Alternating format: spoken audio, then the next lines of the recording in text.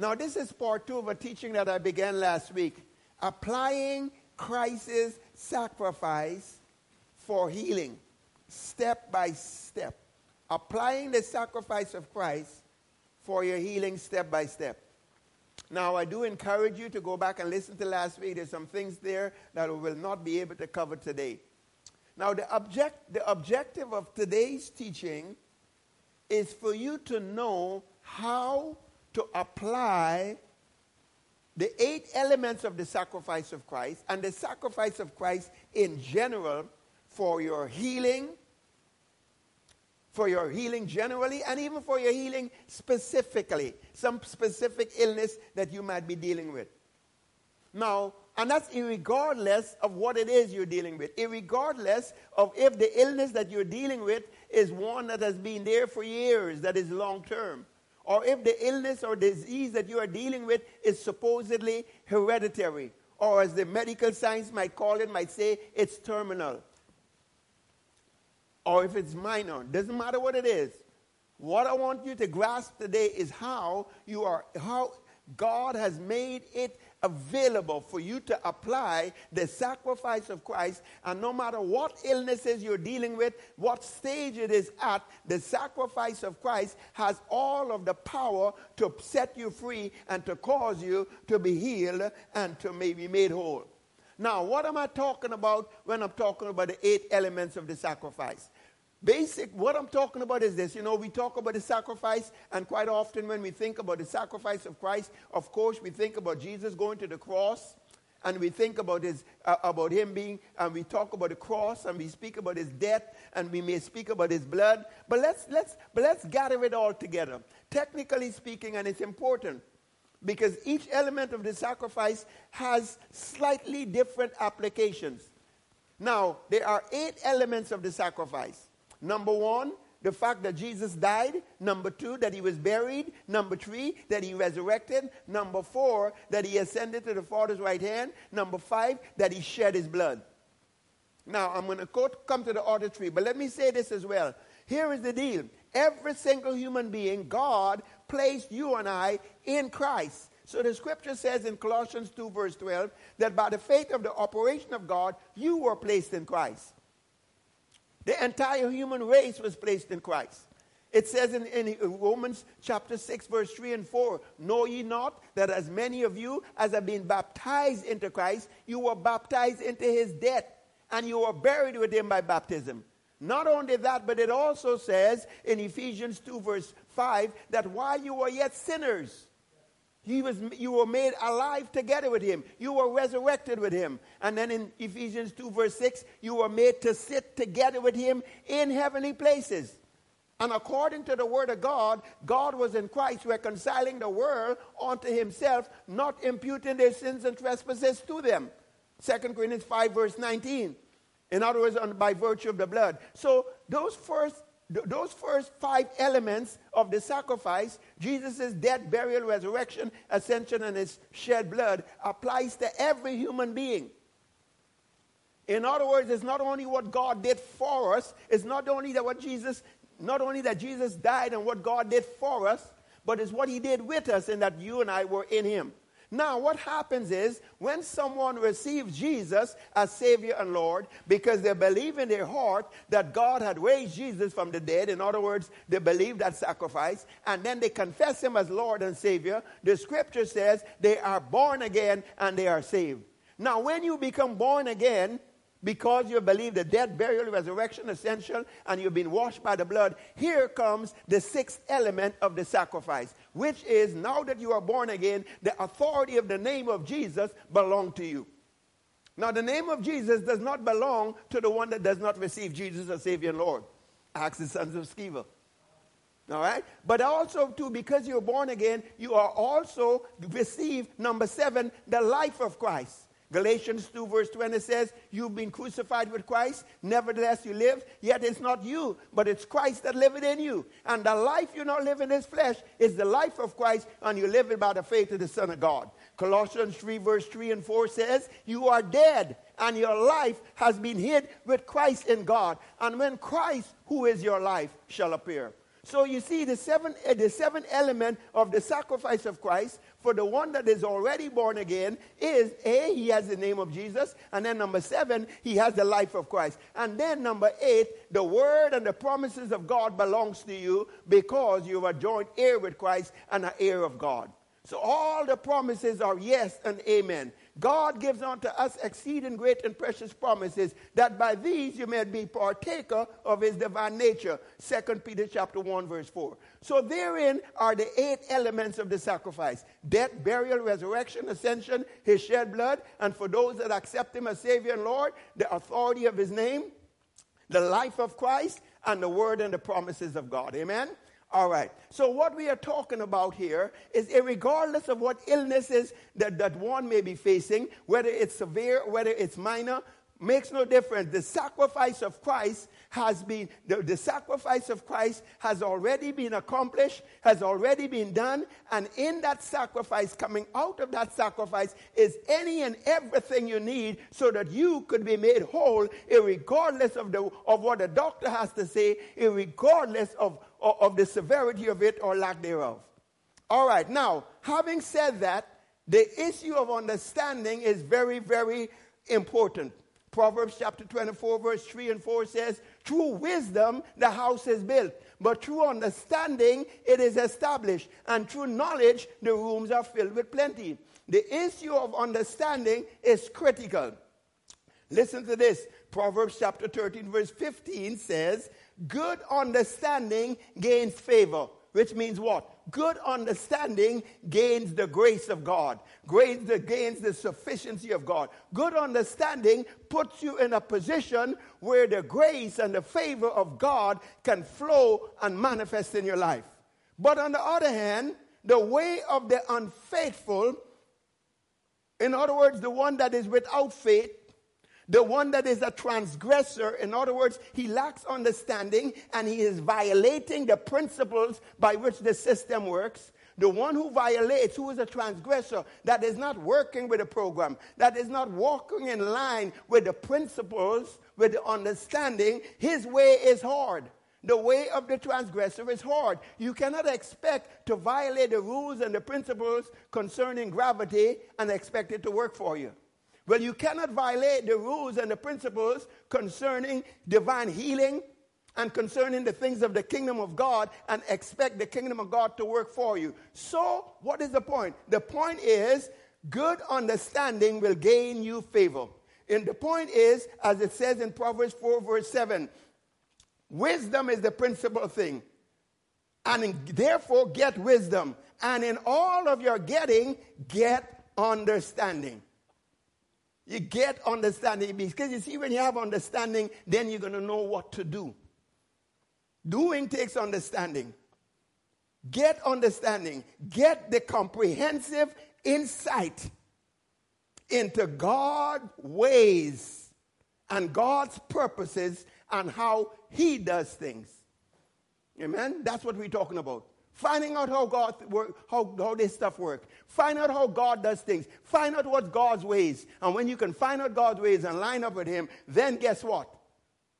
Guess what? Here's what happens. Now all things become possible to you. When you know how the program works, then the program can work for you. The kingdom of God work for you. That is why it says, Jesus said, it is given unto us to know what are the keys of the kingdom, to know what are the mysteries of the kingdom. God wants you and I to have understanding.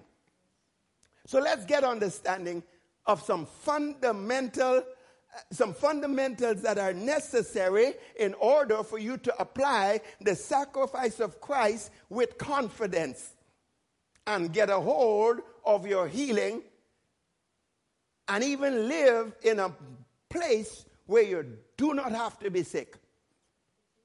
Amen? All right. This stuff is not by accident. You got to know what you're doing. And the principles are there. They were hidden, but they are here for us, for our benefit. All right. Now, all things. Now, let's turn our attention to God for a moment.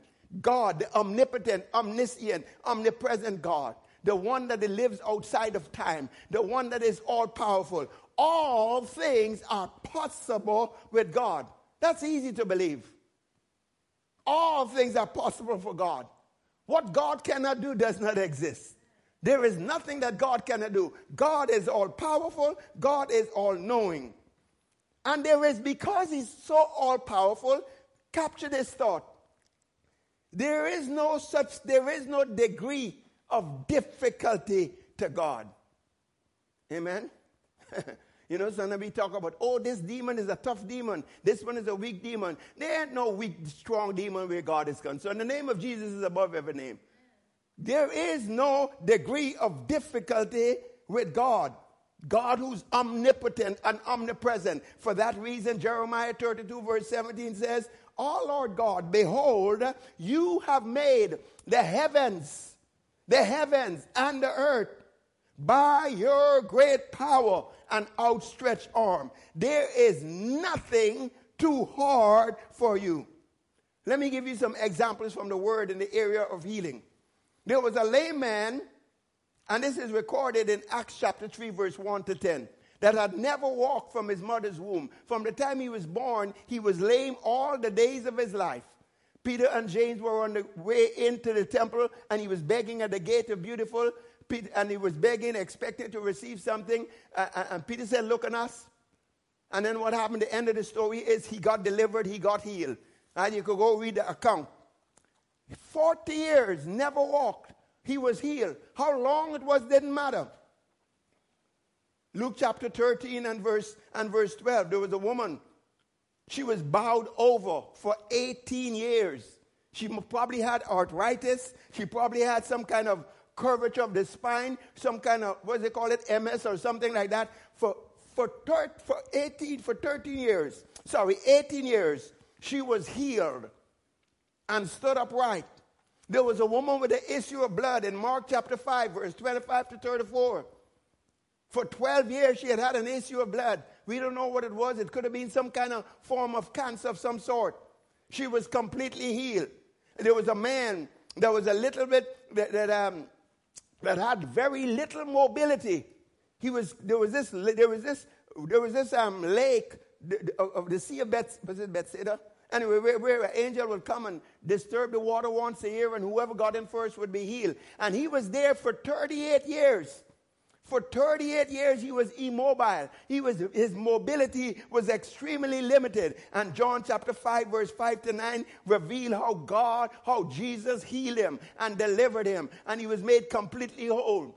And then there was Peter's mother-in-law in Matthew chapter 8, verse 14 and 15 that had a fever. Well, you say a fever might not be a big thing. She got healed. So it doesn't matter whether you're dealing with a fever. It doesn't matter whether it's a common cold. It doesn't matter whether it's arthritis, diabetes, or if it's stage 4 cancer, or if it's a situation where it had been there for decades. It is not beyond the power of God and the healing power that, as we're going to see, comes through the sacrifice. Amen? All right. Blessed be the name of the Lord. Here was another case. Luke chapter 22, verse 50 and verse 51. When they came to arrest Jesus, and Peter took his sword and cut off a man's ears, a man named Malchus, who was the servant of the high priest. Cut off his ears. Chopped his ears off. And guess what happened? Jesus touched his ear and he was healed immediately. So it doesn't matter how serious, how long-standing, the power of God is available to heal them all. So, okay, now, Jesus was anointed, the scripture says, with the Holy Ghost and with unlimited power. And he healed who? He healed all, not some, all that were oppressed by the devil. Number one, all of them that were sick, they were oppressed by the devil. Who was behind it? The devil. Number two, how many of them did he heal? All of them. John chapter 3 verse 34 reveals that Jesus had the Holy Ghost without power. And Acts 10 verse 38 is the verse I'm referring to, where he healed all that were oppressed to the devil because God was with him. God had anointed him with the Holy Ghost. All right, now, the fact is this, it did not matter if the illness was minor, if the illness is major. You see, it doesn't matter what you're dealing with. It matters, but it doesn't matter. Of course it matters to you, but it doesn't matter in the sense that how it is, how long it's been there, the depth, the dimension, what they say is curable. None of that matters. What matters is that the power of God that is available to you through the sacrifice is available to bring you complete and total healing. And I want you to begin to receive it. I want you to begin to let your faith rise up. For faith cometh by hearing, and hearing by the word of God, so that you can believe that that your 6 days are over. It didn't matter. It didn't matter with God because there is no difficulty with God. There is no degree of difficulty. With God, nothing is too hard. Now, because of our humanity and because of the limitations of our humanity, hear me now, and because of the objections and the reasoning and the 5 physical senses, we experience degrees of difficulty.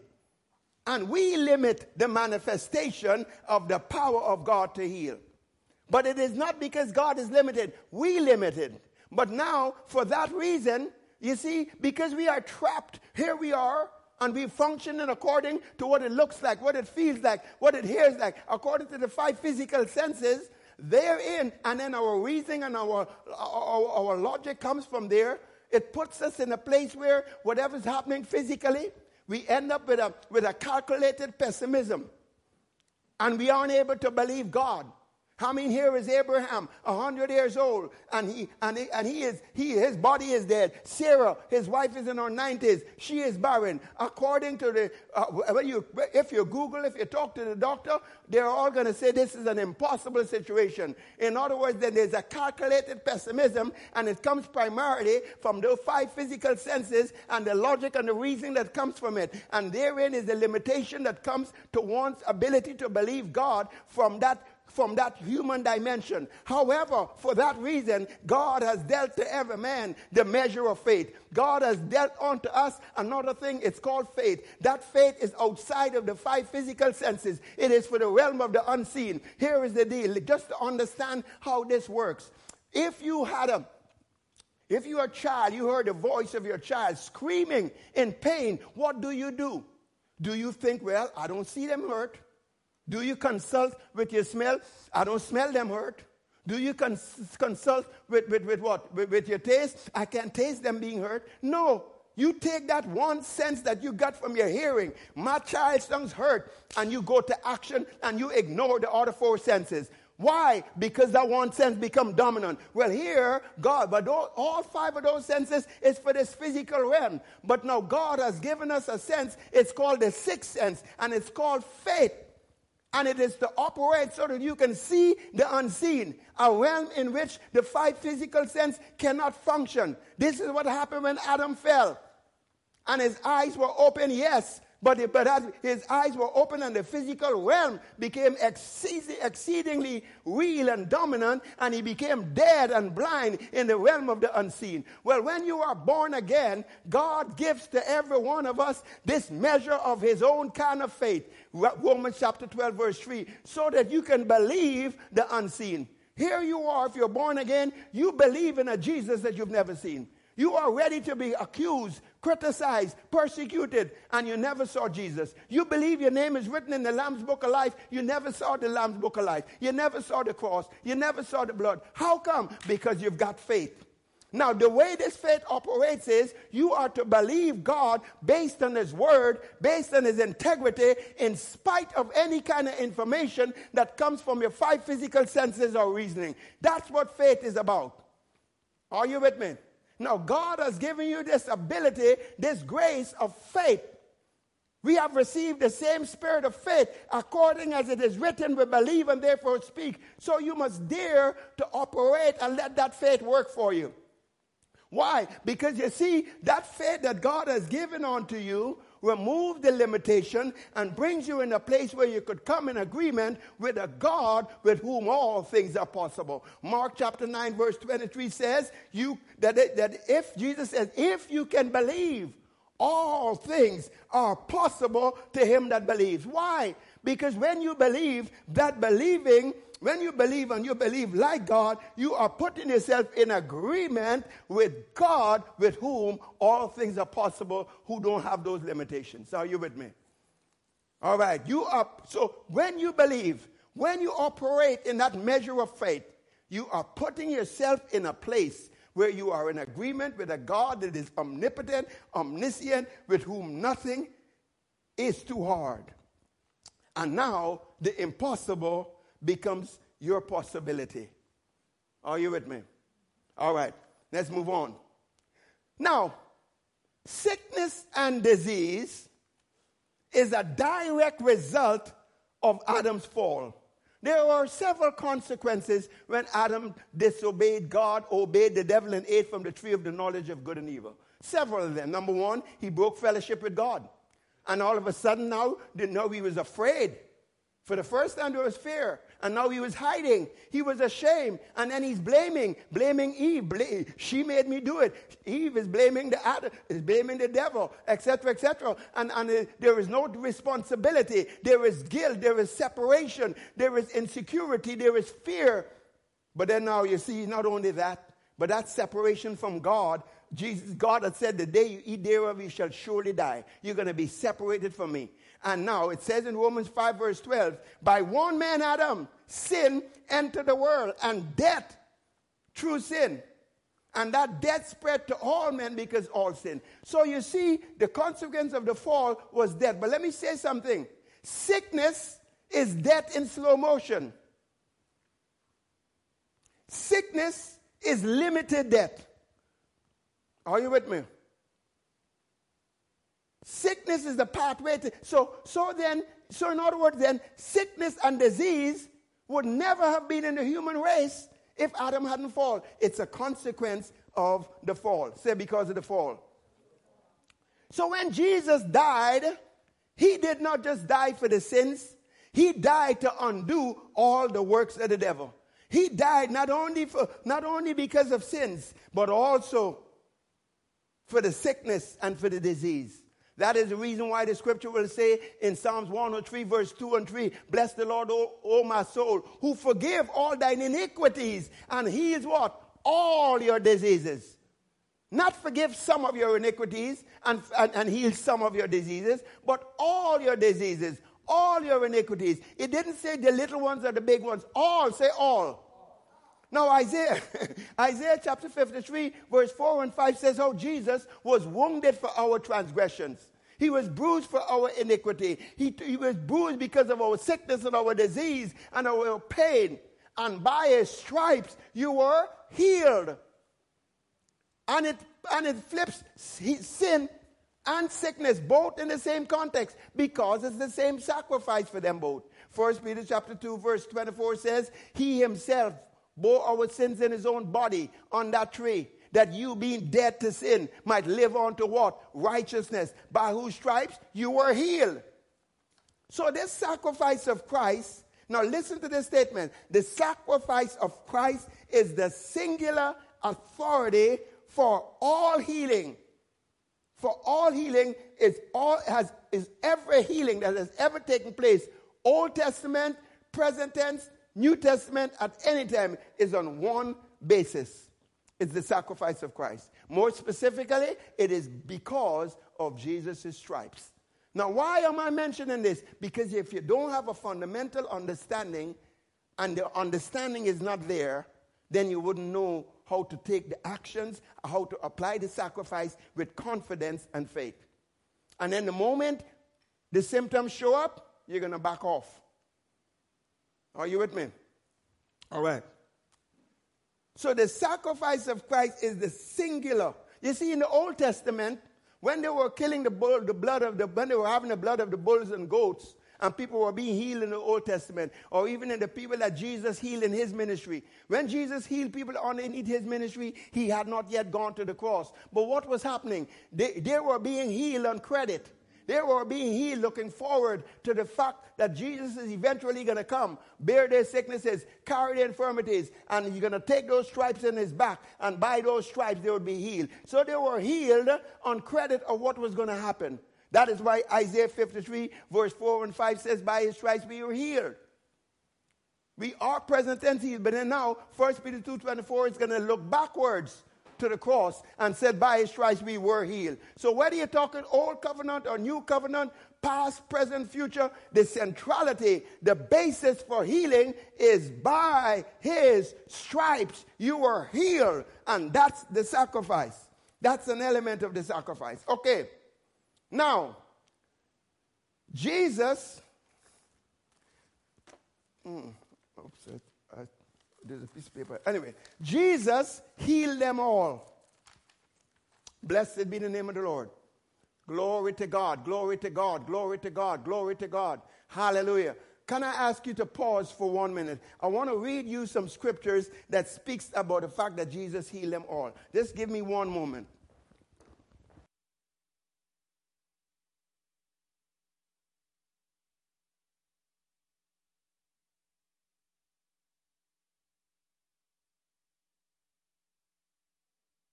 Was that fast? All right. Jesus healed them all. Now, you see, you need to know that. Because the devil has a way of trying to make people think that what they're dealing with, their situation is unique. Their situation is different. Yes, God healed this one, or yes, God healed that one. But is he going to heal me? I'm the one that's not going to get healed. My situation has been around for too long, or this, that, or the other. Jesus healed them all. Now, let me give you a few scriptures. This is just a few. Matthew chapter 8, verse 16. Now, it says, when evening had come, they brought to him many who were demon-possessed, and he cast out the spirits with a word. And then it goes on to say, and he healed all that were sick. All that were sick. That it might be fulfilled what was spoken by Isaiah the prophet in Isaiah 53 verse 4 and 5, that he himself bore their sicknesses and carried their infirmities. In other words, Jesus healed all of them as a proof and as a fulfillment that what Isaiah said is indeed so.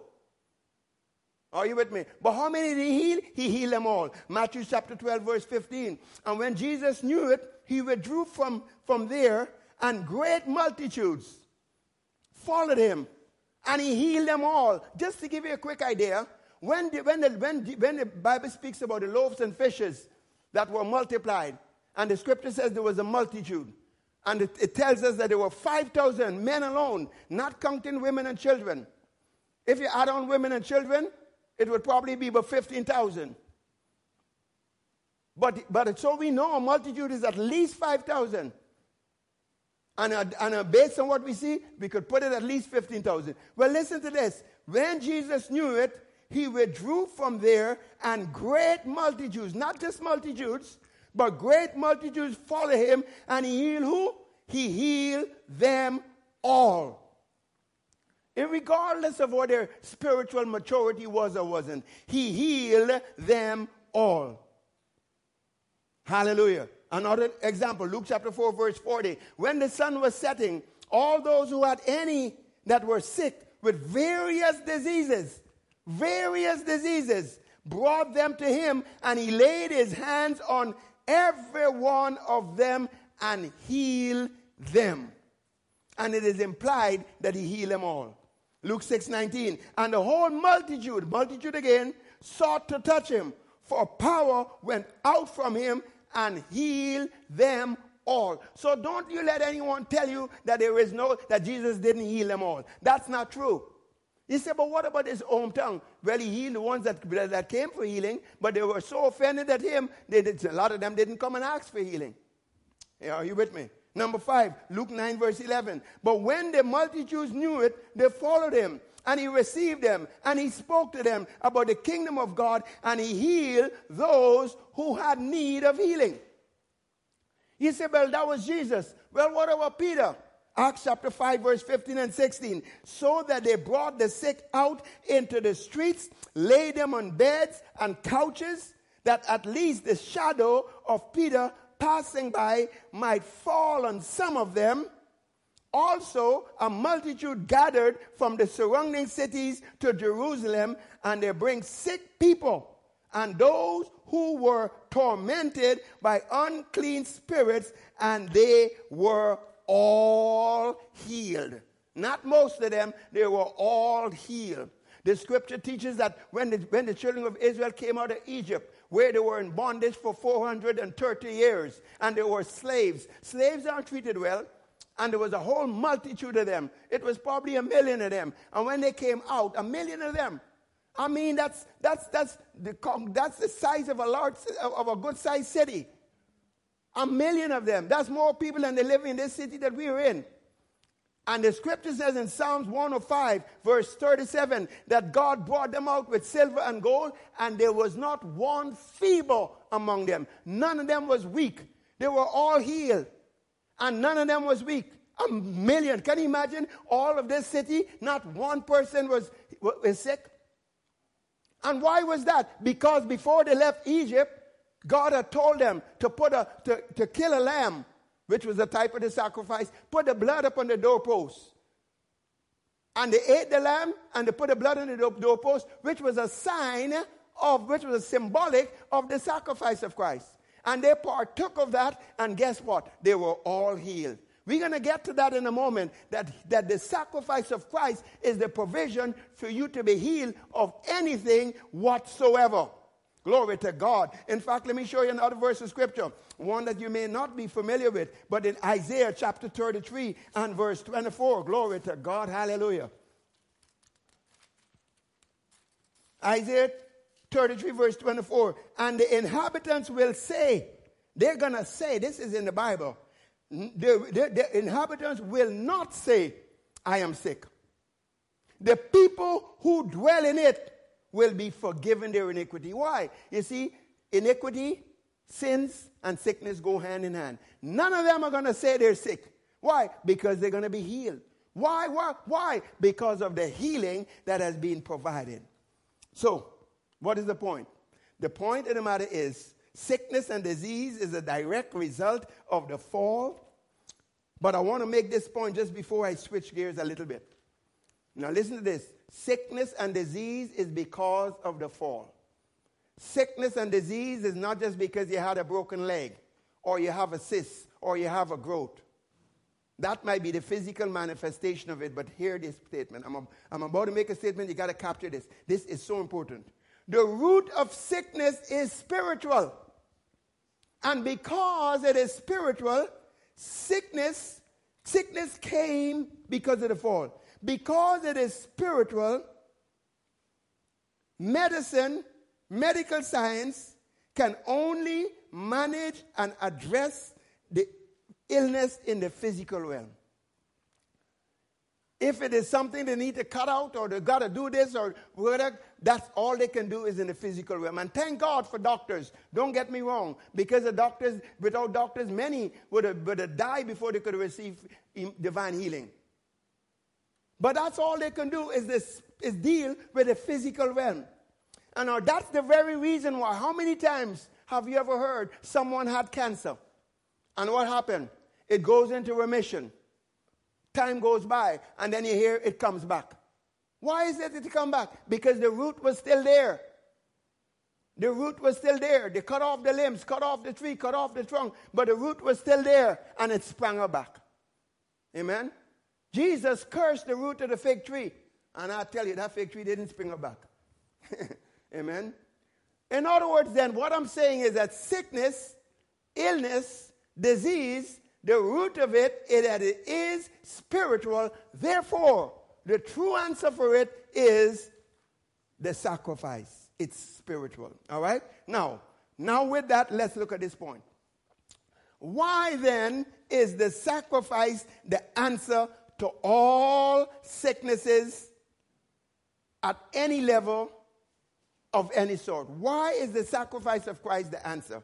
I'm going to give you 5 reasons why the sacrifice is the answer to any sickness of any sort, of any dimension. Number 1, if the sacrifice did not fix every curse or every consequence of the fall, if the sacrifice of Christ did not fix every consequence of the fall, which includes sickness, then it would mean that what the devil was able to accomplish in the first Adam would be greater than what God was able to do with the second Adam, Jesus. It would mean that there were some things the devil accomplished, and God says, well, I'm sorry, you guys got to live with that. I can't do that. That was too much for me.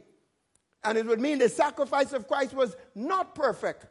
It should have been better. Well, the sacrifice of was perfect. So there is no consequence that comes from the fall that the sacrifice does not fix, and that includes sickness and disease. For that reason, it says in First Epistle of John, chapter 3 and verse 8, in the King James, it should say, he who sinned is of the devil. For the devil has sinned from the beginning. For this purpose, the Son of God was manifested, that he might destroy the works of the devil, that he might destroy those things that came into the human race because that the devil caused because of his interaction with Adam. The Amplified says, the reason the Son of God was manifested, made visible, was to undo, destroy, loosen, and dissolve the works the devil has done.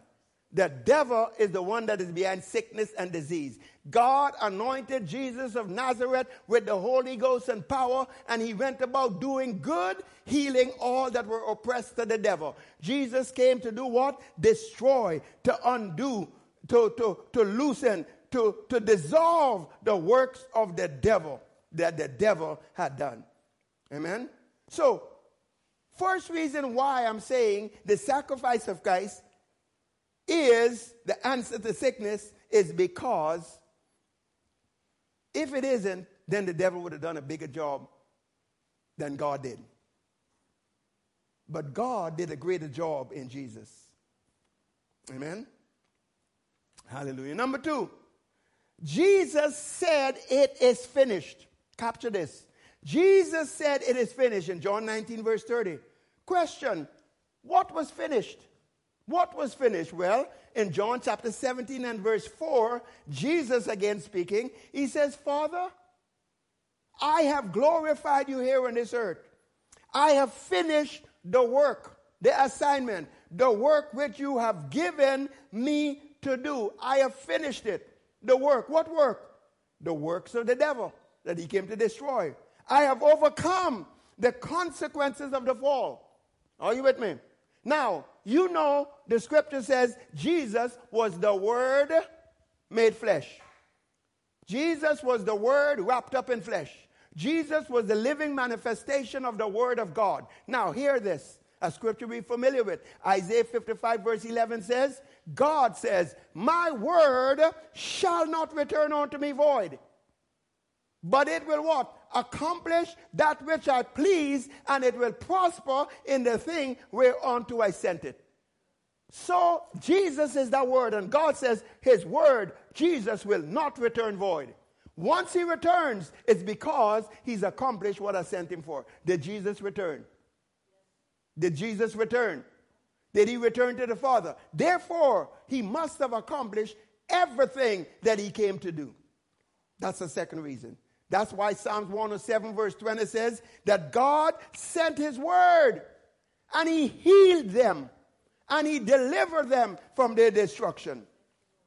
You got to get a hold of it because you see, remember we were talking faith. Faith, you know how faith works. You know how to listen to that hearing and ignore the next 4 senses. Well, it's the same thing. What you're doing is you're listening to what faith says is happening in the realm of the spirit, and you ignore the voices from those 5 physical senses that want to suck you into doubt and unbelief. You see, let me give you a marvelous faith secret. Philemon 6. It says the communication of your faith becomes effective by the acknowledgement of every good thing that is in you in Christ. When you acknowledge what you already have in your spirit, when you acknowledge greater is he that is in me, when you acknowledge I'm the righteousness of God, when you acknowledge the joy of the Lord is on the inside of me, when you acknowledge he's given me peace that passes all understanding, when you acknowledge that the healer lives on the inside of me, when you acknowledge that by his stripes I were healed and I am healed, when you acknowledge that I am a partaker of the nature of God. The glory of God is in me. Because Jesus says, Father, the glory you have given me, I've given them that they might be one. The scripture says in Philemon that your faith will work, it will produce, and it will be effective if you will just acknowledge, own up every good thing that is in you. Well, you are blessed with every spiritual blessing. Amen? God sent his word and he healed you. And he delivered you from all your oppression. That's the second reason why what? Why the sacrifice is the answer to any sickness. Number 3, the sacrifice of Christ reconciled everything, everywhere, visible and invisible, to God's original intent, as if the fall never took place. The sacrifice of Christ caused everything in the realm of the spirit to be aligned to how it would have been as if sin has never been. When you're talking about as if sin has never been, the nice sophisticated word is called justification. Justified. Just as if sin has never been. Okay. Colossians 1 verse 20. And by him to reconcile. That means bring in harmony. To reconcile all things to himself by him, whether they be things on earth or things in heaven. And we can add from back in verse 15, visible or invisible, to reconcile all things on earth and in heaven, having made peace through the blood of his cross. So this reconciliation that is called peace because of what? The blood of the cross. What do you mean the blood of the cross? The sacrifice. So the sacrifice has purchased this peace. What is this peace? This peace comes from a Greek word, E-I-R-E-N-E. And that means to be set at one again. Which is consistent because reconciled means to become in harmony. Harmony with what? God himself. He came to reconcile everything to himself. In other words then, by the blood of this cross, there's a supernatural divine peace, not just wholeness, not just nothing broken, nothing missing, not just shalom, but this word, peace, everything reconciled to God's original intent, as if sin has never been. What did that? The blood of the cross, the sacrifice, reconciled everything. That includes sickness and disease. Amen? All right. Number 4. Why is the sacrifice the answer to any kind of sickness? Number 4. And I think this is kind of neat. But you're going to have to really pay attention to this one. Because of the sacrifice, I'm going to make this, let me do it this way instead. In John chapter 5, it says, I'm going to just read this. Now there is in Jerusalem by the sheep gate a pool which is called in Hebrew Bethsaida, having 5 porches, and in these lay a great multitude of sick people, blind, lame, paralyzed, waiting for the moving of the water. For an angel went down at a certain time into the pool, and that angel was an angel that came from God. It wasn't the devil doing this. He don't heal nobody. Anyway, for an angel went down at a certain time into the pool and stirred up the water. Then whoever stepped in first after the stirring of the water was made well of whatever disease he had. You can read the rest of the story, but I want to read that verse again. This merciful act of God that would cause an angel to come and stir the pools of the water of this pool was such that this stirring, what happened? When this stirring of the water took place, whoever stepped in after the stirring of the water was made well of whatever. Whoever was healed of whatever. Here is my point. Because of the sacrifice, whoever can be healed of whatever. All right.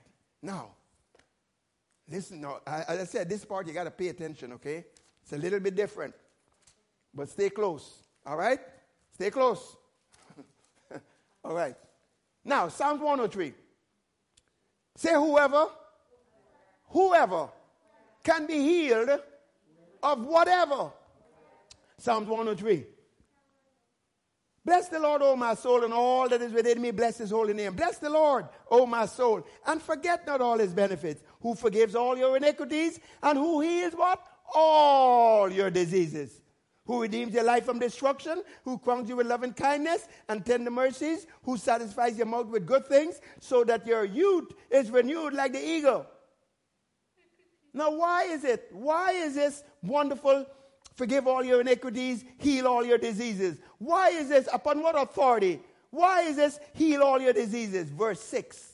The Lord executes righteousness and justice for all who are oppressed. As I hear the word justice in the context of healing, I can hear healing is the children's bread. Ought not this woman, being a daughter of Abraham, ought her not to be healed from this infirmity on the Sabbath? Anyway, so why? Why heal all their diseases? The Lord executes, God does this, execute righteousness and justice for all who are oppressed. Now, first of all, we talk in righteousness. We live on to righteousness. By whose stripes we are healed. It comes with righteousness. First Peter chapter 2, verse 24. The Lord executes righteousness and justice for who? For all. Say all. All who are oppressed. All who are oppressed. The sacrifice, whoever can be healed of whatever. All who are oppressed. Now, who is the oppressor? The devil. Jesus went about doing good, healing all that were oppressed of the devil. And I was talking about sickness. Now, let me explain this here for a minute if I can. You know, if you were working in some particular plant, and it turns out that there was some kind of asbestos or something like that, and then several people end up with some kind of lung disease, some sickness or disease because of this environment they worked in. And so, rather than them each trying to get a lawyer and go to court, they all come together and they file what's called a class action lawsuit. And they get a lawyer to represent them all. And then they go to court and they argue the case. And the judge listens to the case and he says, all these people are sick. All this sickness came because they worked in this environment. And the company that owns this, they're the ones responsible. So he gives a judgment in the favor of those people. Irregardless of whether those people had bad habits, whether they were wicked, it doesn't matter. But the justice says these people are the responsible for these folks' illnesses. In other words, the justice says the devil is responsible for these that have been oppressed. And therefore, I rule in their favor that they must be set free. I'll execute righteousness on their behalf. So what is the point? So healing, which comes through righteousness, God says, these people were oppressed by the devil. They were inhaling that asbestos. They were inhaling that cigarettes, whatever the case might be. And the company that is behind it, they're responsible. So I am going to judge in their favor. What is my point? In other words, this scripture says, the Lord executes righteousness and justice for who? All who are oppressed. That comes right back down to this fact. Whoever can be healed of whatever. Amen? Romans 8 verse 10 says, Halabakata. Why is the sacrifice? Why is the sacrifice have such power? Why is the sacrifice the answer to any kind of illnesses? Well, Romans 5 verse 18 says, therefore, as by one man's offense, judgment came to all. This is Romans 5:18. By one man's offense, judgment came to all, resulting in condemnation. Condemnation is sickness. It's condemnation. Sickness is condemnation against your body. A building is condemned saying, we got to tear that building down. It's not fit to live in. Sickness try to make your body not fit to live in. You understand that? So what happened is, by that one man offense, judgment resulting in condemnation came upon us. This sickness is condemnation against your body, that is, say your body is not fit to live.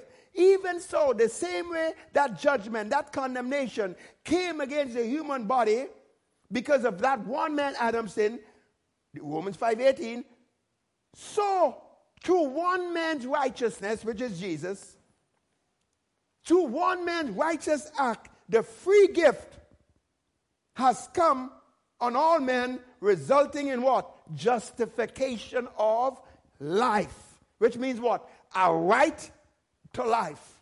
Jesus says, I have come that you might have life and have it more abundantly. God so loved the world, he sacrificed his son, that whoever believes in him should not perish, but have everlasting life. And this life is wholeness. This life is the God kind of life. This life does not have sickness and disease. No wonder it will say in Isaiah 33 verse 24, because of their sins being forgiven and everything else, no one is going to say in that city that I am sick. Because the price has been fully paid. Let me put Romans chapter 5 verse 18 in a different spin. Listen to this statement. Judgment came because of what the first Adam did, but it left because of what the second Adam, Christ, what he did, which is the sacrifice. Are you with me? The sacrifice is the answer. Now, can I give you this?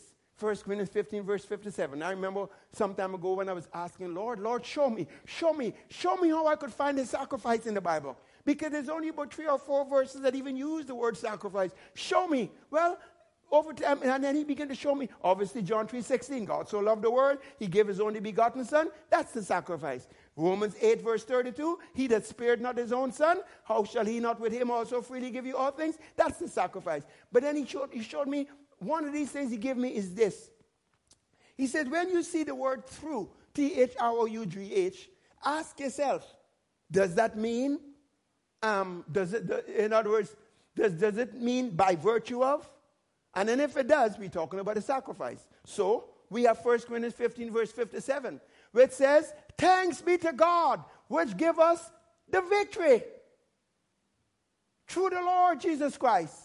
What does that mean? Thanks be to God who has given us the victory by virtue of what Jesus has done. Well, what has Jesus done? The sacrifice. So thanks be to God who gives us and has given us the victory through the sacrifice. Victory over what? Anything.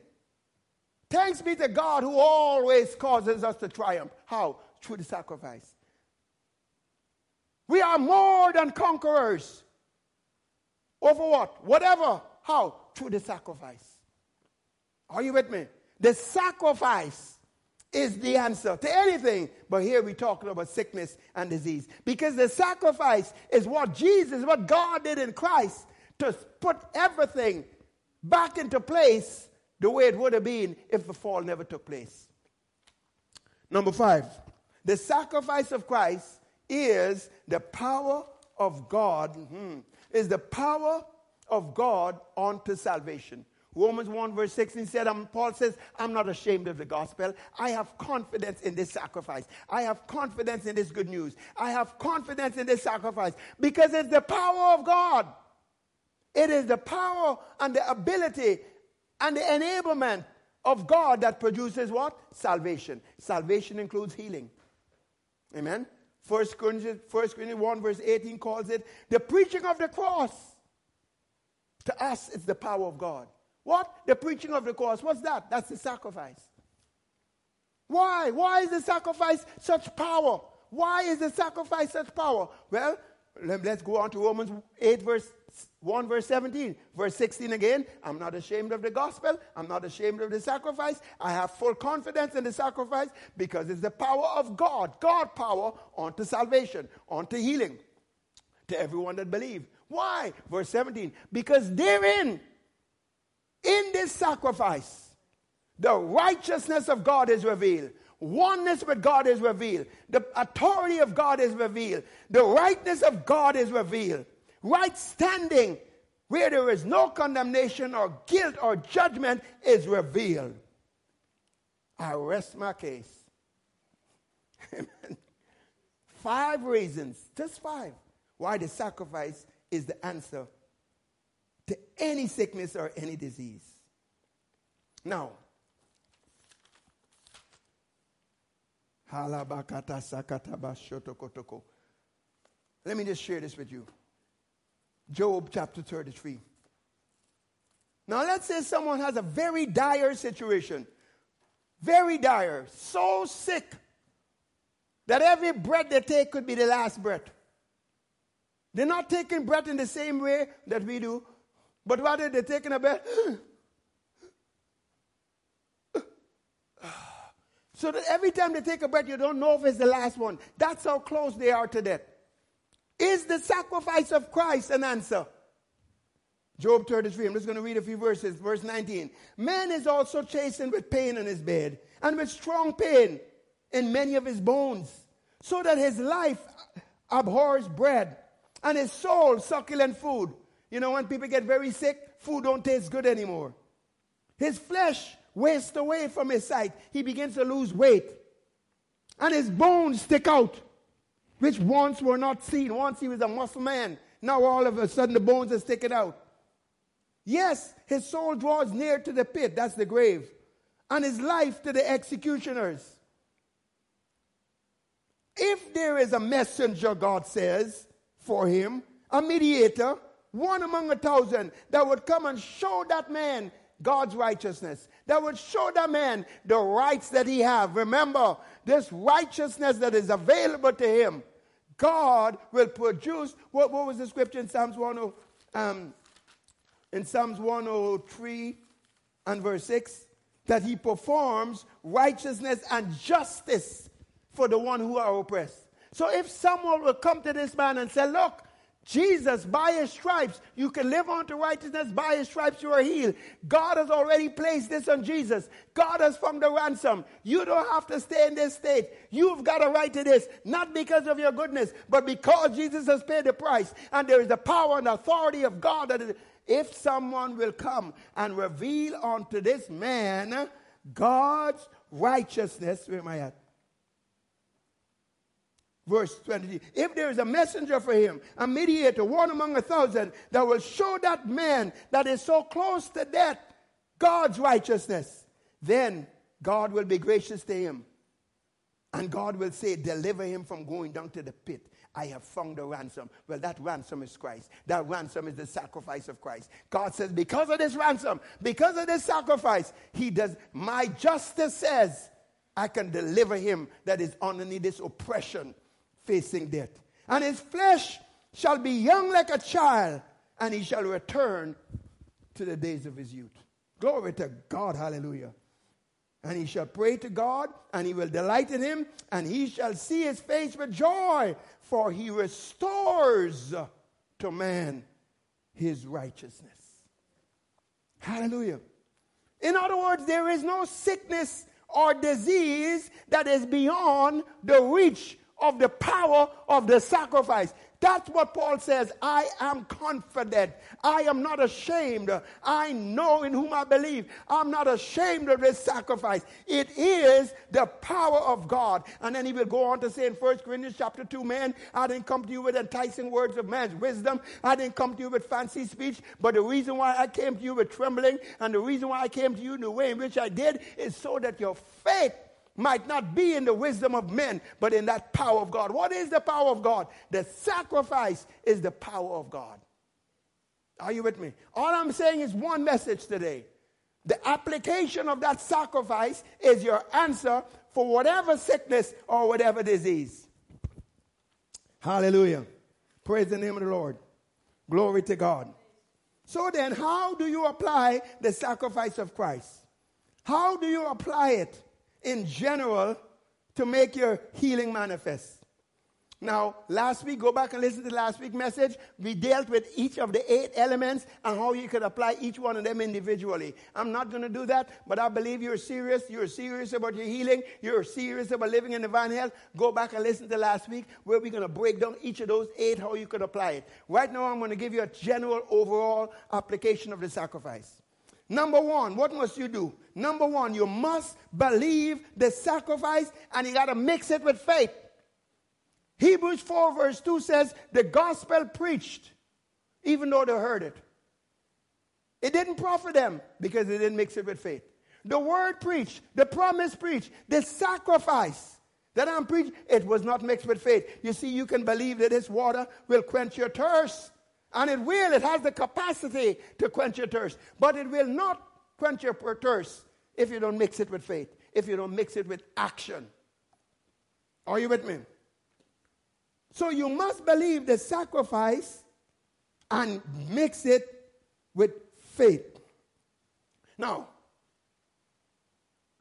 you got to believe the sacrifice. Now, let me give you this in a snapshot. And this will help your faith. The secret, one of the secrets of faith is, like I said, acknowledging every good thing that is in you in Christ. Here's another secret of faith. You ready for this one? It is the revelation that it is finished. It is finished. Now, capture this very quickly. When God placed Adam in the garden, did Adam have to go plant the garden? Did Adam have to make the trees grow fruit? Did Adam have to construct a little river nearby that had gold and jewelry? No. God had prepared the garden, planted the trees, make the trees grow. God had had a nice little river nearby, and if you check it out, there was gold in that river. Ha, ha, ha. Right? All of that stuff, and the Bible says good gold. Right? And it also speaks about some pearls and some other jewelry and stuff. Here's my point. God placed Adam in the work that he had already finished. Now, for you and I, God has placed you in what Jesus has already finished. Are you with me? Healing is a finished deal. But you got to believe that. Why? Because it is of faith that it might be by grace. Romans 4 verse 12. And without faith, it's impossible to please God. And you got to believe, when you come to God, you must believe that he is. Yep, I believe he's God. I believe he's able. But you must also believe that he's a rewarder of them that diligently seek him. So number one is the fact that you must believe the sacrifice and you must mix it with faith. You are in the finished work of Christ. Everything that Jesus did in his sacrifice was done with you and it was done for you. You were in a sacrifice. Again, go back and listen to some stuff last week. I have to move on. So when you pray, what do? So when you pray, the scripture says, believe you receive it and you shall have it. When? When you pray. When is when you pray? When you pray. When you pray is when you come to the blood by the name of Jesus into the presence of God, into the throne room, into the holiest of holies, into that place where you're blessed with every spiritual blessing, in that place where all your healing is sitting there waiting for you. All you got to do, you're not here to create it. You just come boldly to the throne of grace that you might obtain and that you might find what's already there. So when you pray, believe you receive it. You receive in the realm of the unseen realm. And that's what faith is for. And you shall what? Have it. You have in the physical, natural realm. But if you don't receive, you can't have. So you got to believe you receive your healing and believe you receive it. And when you come out of there, don't let the 5 physical senses talk you out of it. In other words, what do? Hold fast. And through faith and patience, you obtain the promises. What do? They that love his salvation, that love his healing. Psalm 70 verse 4. Say continually, let God be magnified. You come out of there, and while the symptoms are still staring at you, while there is still pain, you declare, Jesus is my healer. By his stripes I am healed. Yesterday, 2 days ago, I went to that place of prayer, and I believe I received my healing, and I took it, and I lost one. I want to thank you, Lord, that your healing power is flowing in my body. The scripture says, let the redeemed of the Lord say so. Don't let the devil do all the talking. Don't let your symptoms tell you what to say. Let the word of God tell you what to say. Let the blood tell you what to say. Amen? And then, What else do you do? So number one, you got to believe the sacrifice and mix it with faith. Number two, execute the authority in the name of Jesus. Now listen to this very specifically. This is a how-to now, okay? The general application. Number one, you use the authority of the name of Jesus and you speak from the place of ascension. Remember, for those that are born again, you've been given authority in the name of Jesus. And not only that, you are ascended with Christ. So you're seated where? In heavenly places. Where? Far, far above principalities, powers, devils, dominions, sickness, disease, and whatever the circumstances are. So you speak with authority in the name of Jesus from the place of ascension. And number one, what do you speak to? Speak to the root of the problem. If you know what the illness is, speak to the root of it.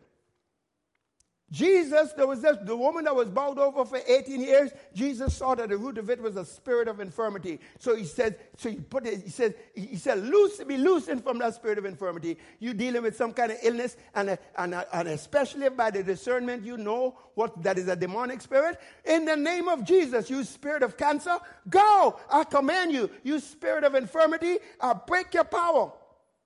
And I like to, even if you don't have the discernment personally, this is me. I just take authority over that spirit of infirmity just in case. Make sure that the devil is not there. And then after that, then what do? Where do I use? I use authority in the name of Jesus. And I'm speaking from the place of ascension. I speak against the spirit of infirmity. And then I also speak to the sickness. Speak to the sickness. Speak to the headache. Speak to the virus. Speak to the lungs. Speak to the illness. If that illness have a name, then the name of Jesus is above it. You speak to it. You let it know. 1 Corinthians 6 verse 19 and 20 says, my body is the temple of the living God, and you've got no business in my body. I command you, go, be destroyed, get out of my body. My body is to glorify God. Sickness don't glorify God. You got to have that kind of mindset. You got to have that kind of attitude. Why do I talk like this? I talk like this because I want for there to be a impartation of this spirit of boldness and aggression and violence against the works of the devil to get a hold of you, so that you can know how to talk. Because you see, it's the mouth of the righteous that shall deliver him. Proverbs 12 verse 6. The fervent prayer of the righteous is what makes much power available. The one that's going to operate in that oneness with God. And the righteous doesn't say, Jesus, come down. Jesus, come up. No, what does it say? The word is near you, in your mouth and in your heart. The righteous is bold as a lion. And where the word of a king is, there is power. Speak to the mountain. Speak to the demonic spirit. Speak to the sickness. Curse it in Jesus' name. And number 3, command your body to obey the word of God. That lungs ain't working properly. Lungs, I command you, work like you're supposed to. Immune system, I command you. You be empowered with the power of God. Immune system, you be strong and fight off every disease, every virus. You be strong with the power of the Holy Ghost. You command it. You command your body. Organs, I command you to work right. And especially when you found out from the medical science that maybe there is a problem with this gland, or there's a problem with that other gland, or this minor organ, whatever it might be, pancreas. In the name of Jesus, I command you. Oh, you're not producing the right amount of blood sugar or whatever. I command you to produce right. Heart, I command you to function. And if you know specifics, speak it. Cells, I command you to be, your cells are supposed to reproduce. Well, I command you, I want new cells in Jesus' name. You got to get wild with your faith. Talk to your body. You've got authority. God says, let us make man in our own image, having our nature, having glory, and in our own likeness. And let them have dominion. When you're speaking from that place of the image of God and the likeness of God and the glory of God and the nature of God, and from that place of ascension and righteousness, you got a right to talk like this. Are you with me? Hallelujah. And then number 4, release healing power. Oh, kashalaba. I got to get this one out, and then I'm pretty well done. Release healing power. From where? From inside your spirit. You're born again, aren't you? Amen. Well, the word of God says that your spirit is life. Because of righteousness. Because of that oneness. The same life in the vine is in the branch. The sap in the vine is in the branch. You and Jesus is one. He that is joined to the Lord is one spirit. When God gave you Jesus, he freely gave you all things. And the same spirit that raised up Christ from the dead dwells on the inside of you. You've got all the divine healing power that you could ever need inside your spirit.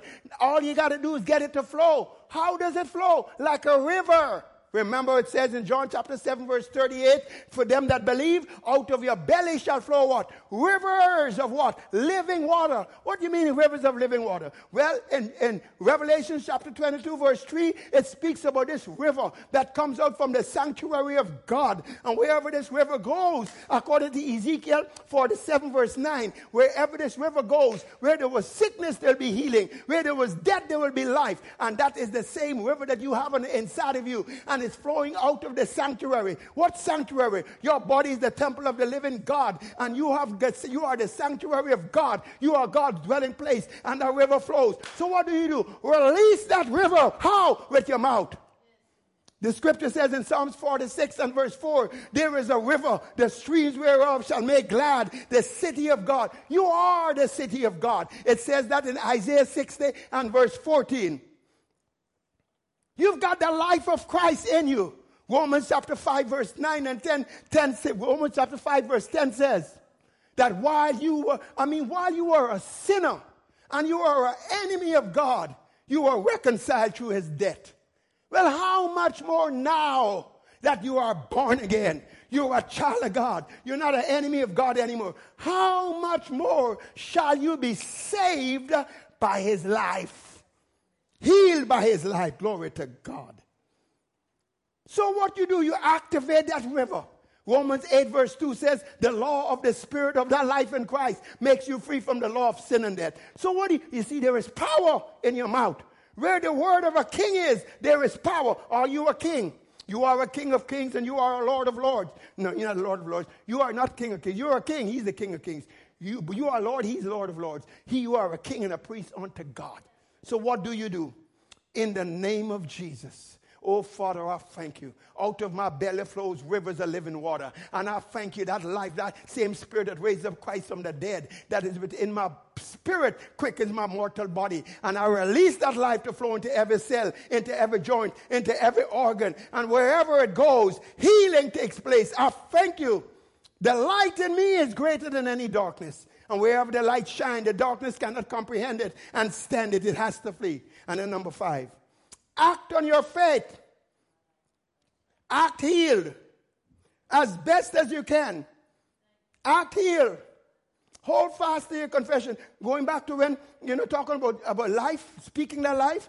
When I broke my leg in 2010, and the x-ray said there was a gap like this in the bone. You can't walk on a foot when the bone in the middle, when there's no bone in there.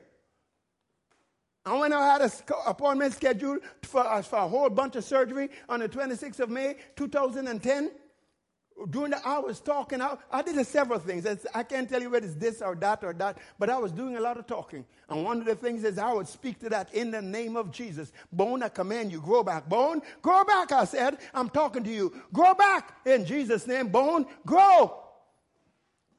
2 weeks before I went and had that surgery, they checked it. Nah. Bone still there, no gap still there. When I went in for the surgery, the bone had grown back. Today I have no metal, no nothing in this foot. Right? Praise the name of the Lord. What's her name? She's not here today, Marissa. Marissa, this was when? Before the wedding. July or August or something. She was born, she's in her late 40s. Or something like that, or early 50s. Was born with an extra disc in her back. An extra disc. It's one thing to ask God to create something. It's another thing to ask him to remove something. And guess what happened? Right here, prayed for her. Right? Or whatever we were praying. Come to find out later, and she's not here today. She went to the doctor. The disc disappeared. She don't have any anymore. Lawrence was sharing about a testimony that happened last Friday night. You could share it after we finish. Right? But what am I saying? There is a river. And wherever that river goes, where there was light, where there was darkness, there'll be light. Where there was death, there will be resurrection. Glory to God. So, Act on your faith. Act healed. Try to stand. Try move that limb. Push up out of that wheelchair. And abound in thanksgiving. And maintain your confession. Hold fast to your confession without wavering. You've got a great high priest. Hold fast to your confession, for he is faithful that promise. Hallelujah. Blessed be the name of the Lord. Now, I'm going to mention this right now. Right? Later on, starting on the 21st of June on the Zoom Bible study, we're going to be starting a whole set of teaching in the area of healing. And at that time, we're going to deal with some specifics. How do you deal with something that is terminal? How do you deal with something that is hereditary? And all that kind of stuff. At that time, we're going to get into more because sometimes you need specific strategies. But what I've shared with you today, first of all, you don't have to be sick. You apply these things, and especially with last week, you don't have to be sick. You apply it and stay well. And if you do have sickness, apply it and get rid of it. Amen? Now, I'm going to close, but let me close by saying this. Philippians chapter 3. Reading from verse 18, I'm going to paraphrase this. For many walk, of whom I have told you often, and now I tell you even weeping. They are enemies of the cross, whose end is destruction, whose God is their belly, whose glory is in their shame, who set their mind on earthly things. But our citizenship is in heaven, for which we also eagerly wait for the Savior, the Lord Jesus Christ, who will transform our lowly body, that it may be conformed to his glorious body, according to the working by which he is able even to subdue all things to himself. Let me take this, paraphrase it, and put it in the context of the teaching. Verse 18. For many walk, so it is, for many walk, of whom I have told you often, and now I tell you even weeping. They are enemies of the cross. Don't be an enemy of the cross. Embrace the sacrifice. And then what happens? Embrace the sacrifice. Don't have your mind set on earthly. Don't be walking according to the natural. But set your affection on the things which are above, the way it is in the realm of the spirit. Look not at the things that are seen, but at the things that are not seen. Where your citizenship, where your conversation, your thinking, your believing, let it be lined up with heaven. From which is where you're looking for the Savior of your body, Jesus himself, to show up and manifest. And when he does, he will transform this physical body and make it conform to his body. We are members of his body and of his flesh and of his bones. He himself will rise up. The scripture says that he himself will exert power. And he will subdue anything that to himself. In other words, when you begin to embrace this sacrifice, and you let your thinking, your believing, and your speaking, and your conversation be according to how it is, according to that sacrifice, according to how it's settled in heaven, Christ himself that lives on the inside of your belly will rise up.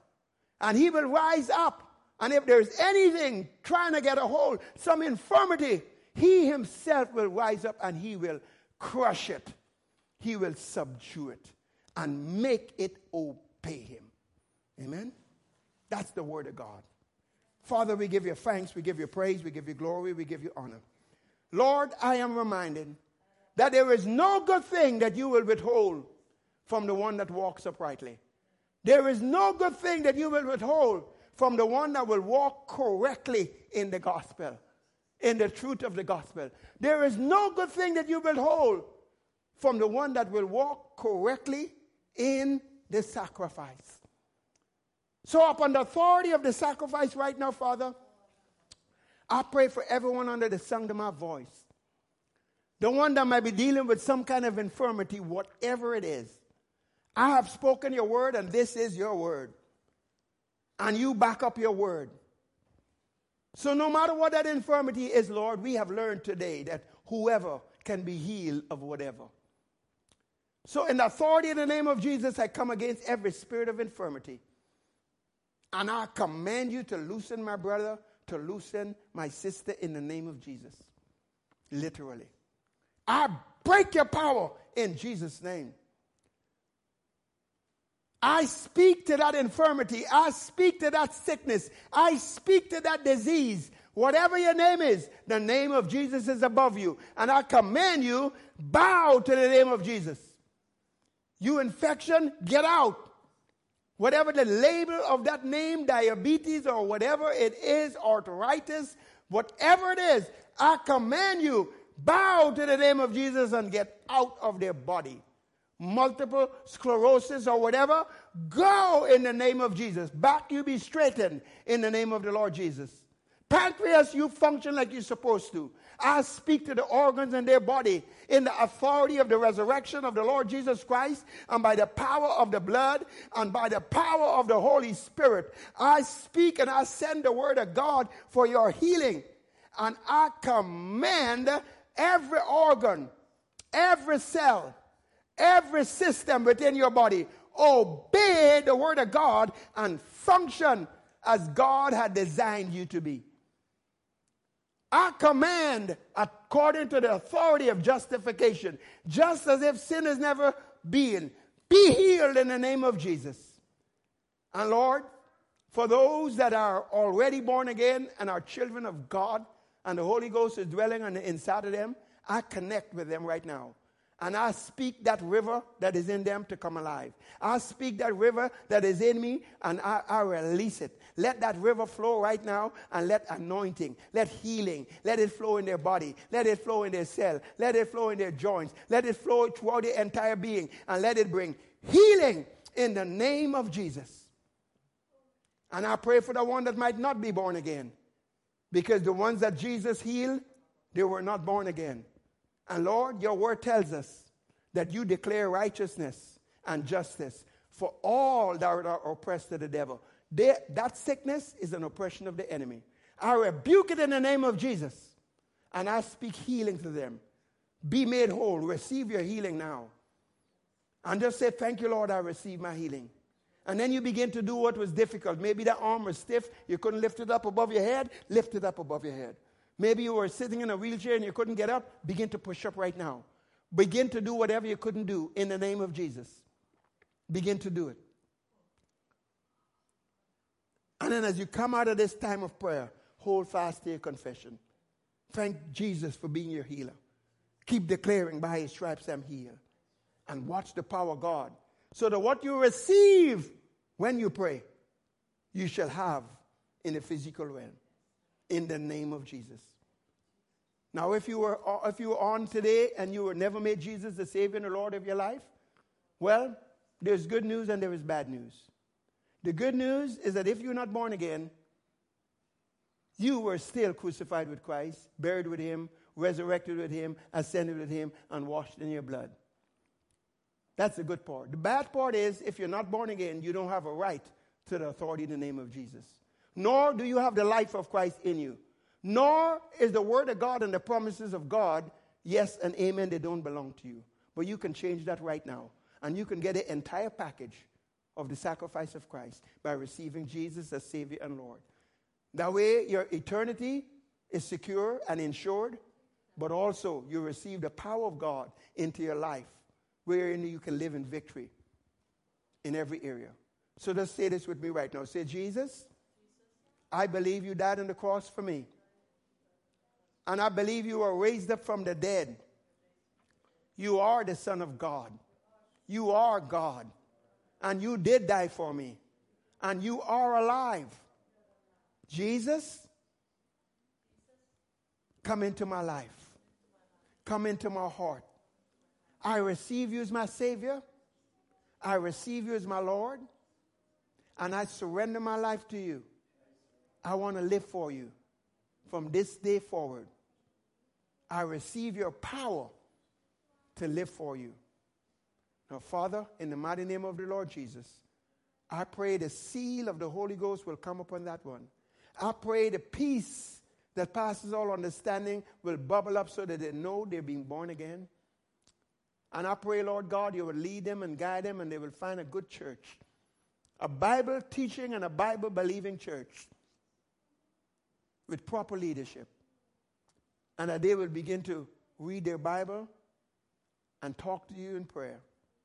Reveal yourself to them in an ever-increasing measure and cause them to be established in Christ, established in truth, and established in righteousness. They are now your children, and they are to be taught of you, and great is to be their peace. Father, I thank you for doing it in the name of Jesus.